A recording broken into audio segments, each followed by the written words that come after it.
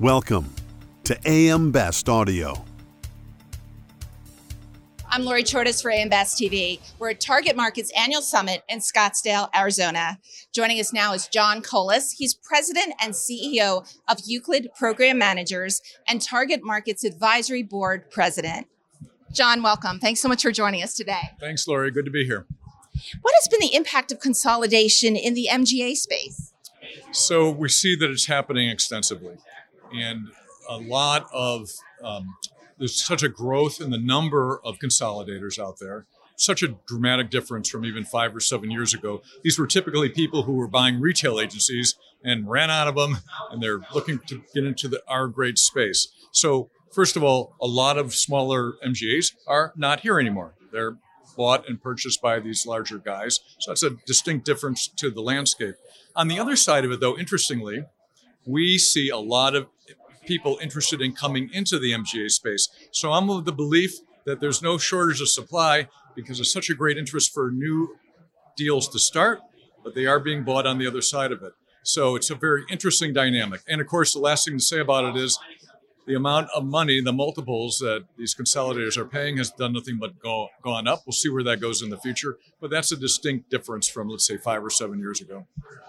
Can you tell us about the usage of panels? So interesting. If you went back again, let's say 5 or 7 years, the typical model, and it's still the case, an MGA would have one carrier on whose behalf they were underwriting. Slowly, though, we're seeing a little bit of a change in the marketplace where an MGA will represent maybe 2 or even 3 carriers for the same product on sort of a quota share subscription basis. Big difference from what we saw in the past. Gives the MGA more flexibility. A lot of it arose out of the sort of premium caps that were coming out of places like London as the market hardened in the last 2 or 3 years and carriers just couldn't take on more capacity. The MGAs are slowly being forced to bring on another carrier to sit next to the existing carrier. It's a small trend, but we are seeing it in the marketplace. I know we've gone down that path as well. I think it's a positive, more capacity, and gives the MGA some more flexibility, and also very good for the broker and for the ultimate insured. So how is the inflation impacting the market? So this is a very important thing. We don't know the answer to the question yet. Keep it on your horizon. Inflation is, well, first of all, it's a fairly new phenomenon. Certainly in the last 12 months, we weren't thinking about inflation before that.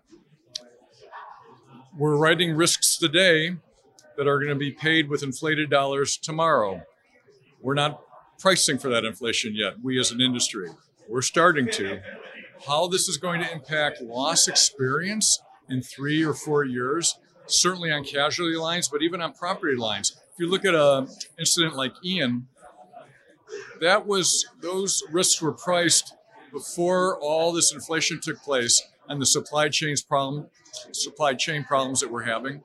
So this is really going to impact underwriting results. We're not sure exactly how much, but I would say if you think about what are some of the most important things on the horizon, both economic inflation, but of course social inflation has been emerging its head as well. Those 2 factors, very important for our industry.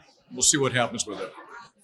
Can you tell us about the impact of fronting carriers entering the program space? Yep, so we know that there's been just a plethora of new fronting carriers entering in over the last, let's say, 3 years. First of all, we have to say the term fronting carrier, I'm not sure is the best term because most of them are taking some risk. The old model of a fronting carrier was they took no risk, so they were fronting.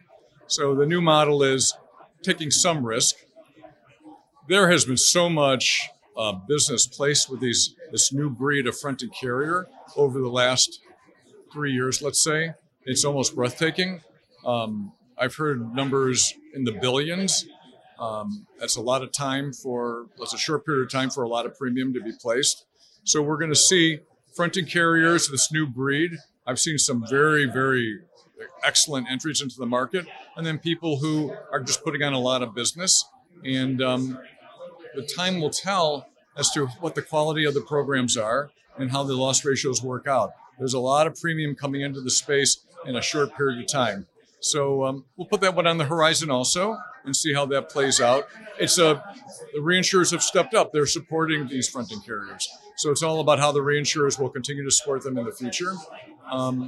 I feel that it's something to watch very closely, and it's a super interesting part of the evolving landscape of our business to keep an eye on.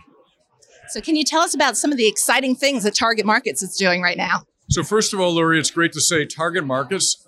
Here we are at our fall event. Record-breaking attendance. When I last talked to Ray, I think we were at 1,287 attendees. Super significantly bigger than we've had in the past. I think we may be scraping 1,300 now. So all reflective of the interest and excitement in our general space. So the first thing to say about Target Markets is we're growing by leaps and bounds. I'll be sharing numbers tomorrow around the number of our membership, not just people here today, but the membership is growing almost exponentially. So Target Markets is in the right place and at the right time.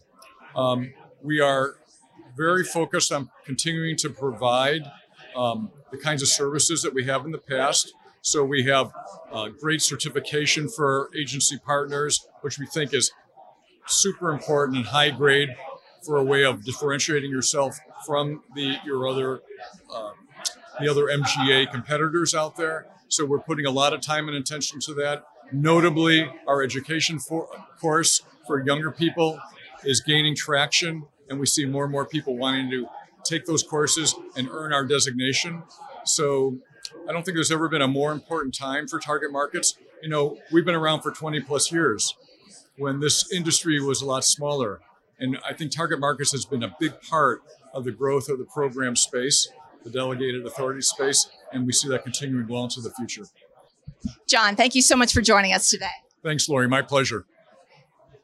For AM Best TV in Scottsdale, Arizona, I'm Lori Chartis.